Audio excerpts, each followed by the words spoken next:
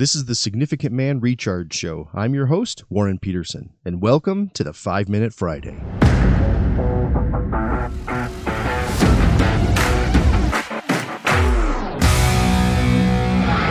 In today's episode, I'm going to discuss a critical shift that has to be made in the conversation about your purpose as a Christian man. There's a new perspective that may be required here, and it's a foundational principle about how we, as Christian men, can view our purpose and our calling. This new perspective is found in the comparison of and the contrasting between a purpose that's of this world and a purpose that's not of this world.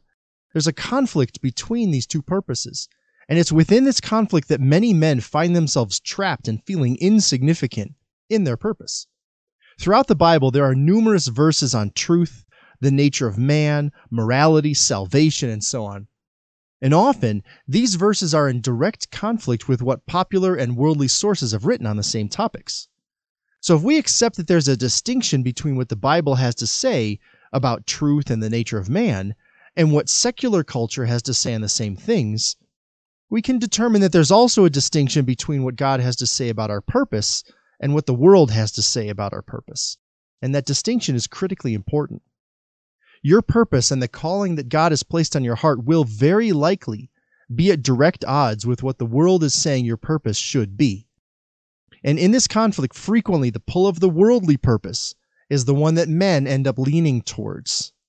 The world most often views purpose as a mean towards achievement of things like money, houses, status, crushing your goals, and so on.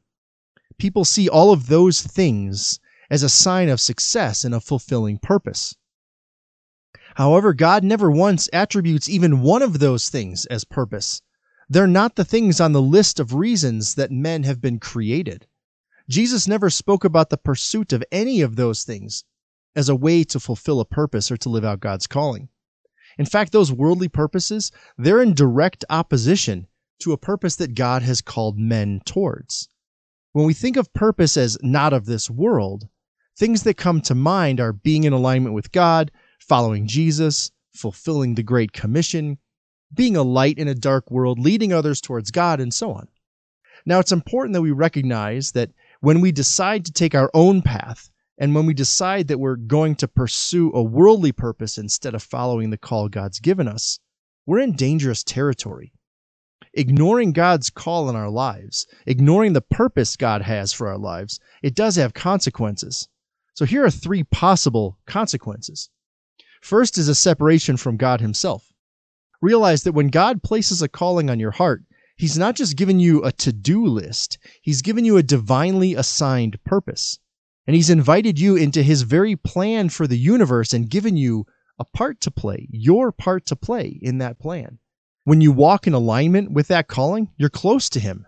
And when you walk away from that calling, you're creating some separation between yourself and the Father. Second is anger, depression, bitterness, and disappointment. Sadly, we all know the stories of men who seemed to have it all and kept striving for more. More success, more fame, more money, more fans, on and on. Only to see these same men end up angry, sad, depressed, and disappointed. Even worse still, we all know stories of some men who seemed to have everything who chose to end their own lives.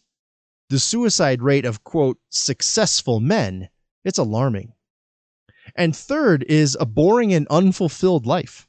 A life not in alignment with your God-given purpose, it can feel dull, boring, and unfulfilled no matter how busy you might be. You might find every minute busy, constantly on the go, barely any time to think, but still feel bored in your soul. An unfulfilled life is often a life out of alignment with God's purpose. None of us are seeking lives where we're separated from God, where we're living boring and unfulfilled lives, or where we're regularly experiencing anger, depression, bitterness, and disappointment.